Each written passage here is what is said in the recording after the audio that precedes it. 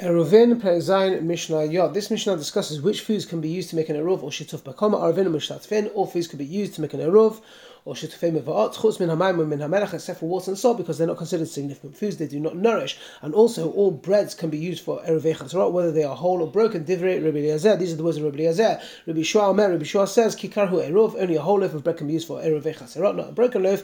Afilu ma'afeh sa'ah. Therefore, even if a huge loaf was baked from a seah flour, cannot be used for eruvei chatzarot if it is broken. However, if there's a tiny loaf the size of an isar, a small coin can be used as an eruv if it is whole. Mishnah Yod Aleph. This Mishnah discusses purchasing a share in eruv in advance. Okay, not in Adam ma'ah. A person give a small silver coin to a grocer or a baker, so that when the other residents of the courtyard come to buy food for their eruv, he will own a part of their eruv. That is, the storekeeper will add the portion he paid for, thereby making him part of their eruv. Now, all the movable objects, such as food, cannot usually be acquired simply by paying for them. The rabbis allowed it in this case in order to make it easier to make an eruv. These are the words of Rabbi Eliezer. So what's happening here is that person A walks into the store and says, listen, here's a ma'ah, here's a silver coin. When person B comes in to buy food for their eruv, just give them a portion of food and I will be part of their eruv. Now Rabbi Eliezer permits this, even though normally when it comes to buying metaltalim, movable property, the sages enacted that it needs mashicha, pulling the object, or hagbah, lifting the object. Now, biblically speaking, when it comes to acquiring something, you don't need to do anything. You just need to pay for it, and you own it. However, the rabbis added this extra level. Now, Rabbi Eliezer basically says in this case, this person does not need to do a mashicha or hagbah, because when it comes to eruv, the rabbis basically were lenient in this context. So that's what it can do. However, the sages say, this person's money does not acquire a share in the eruv for him. According to the sages, there's no special leniency that was made for making an eruv. Therefore, the portion the storekeeper gave on their behalf never belonged to the person who gave them and therefore has no share in the eruv.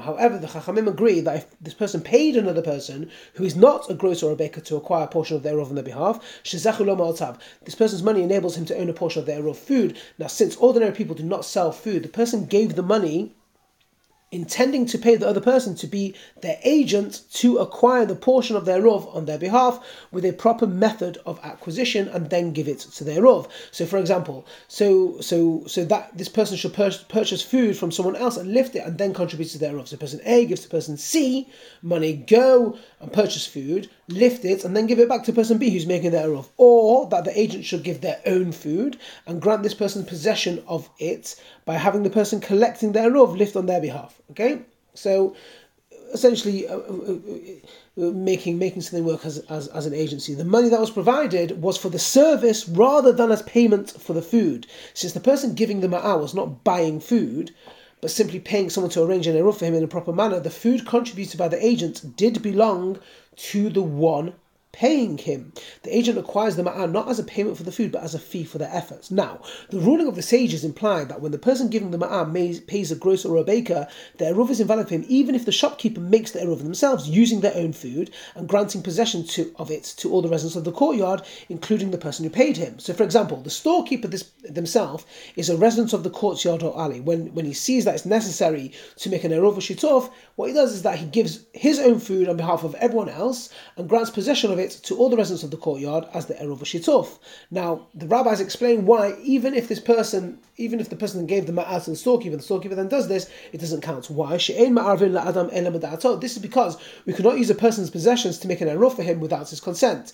Since the person gave the money to buy food and that was not effective, even if the storekeeper would give food to him, to the eruv collector and grant ownership of it, keeping the money as his fee, as an agent of sorts, that will not be effective. Why? Because the storekeeper would be using the person's money in a way he had not been authorized to do.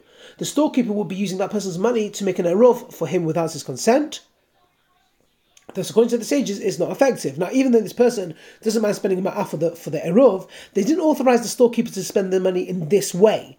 Therefore, the eruv that gets made as a result is considered an eruv made using the person's money without their consent. So he gave the money to pass on the food, but then the storekeeper decided to do it himself and said, you know what, I'm going to be the shaliach, But according to the Chachamim, because there was no explicit consent, that doesn't work. You can't just make yourself the shaliach of sorts for this person and then pass it on, because this person came in with a certain doubt, with a certain idea of what was going to happen.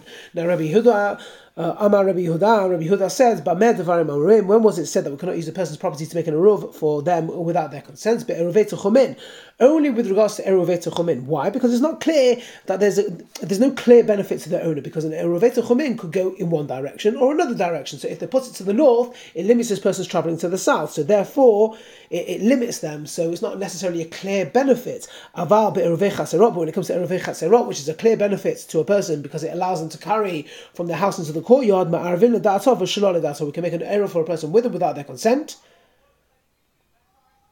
Okay, because the rule is that you can benefit a person without their consent, but you cannot disadvantage a person without consent.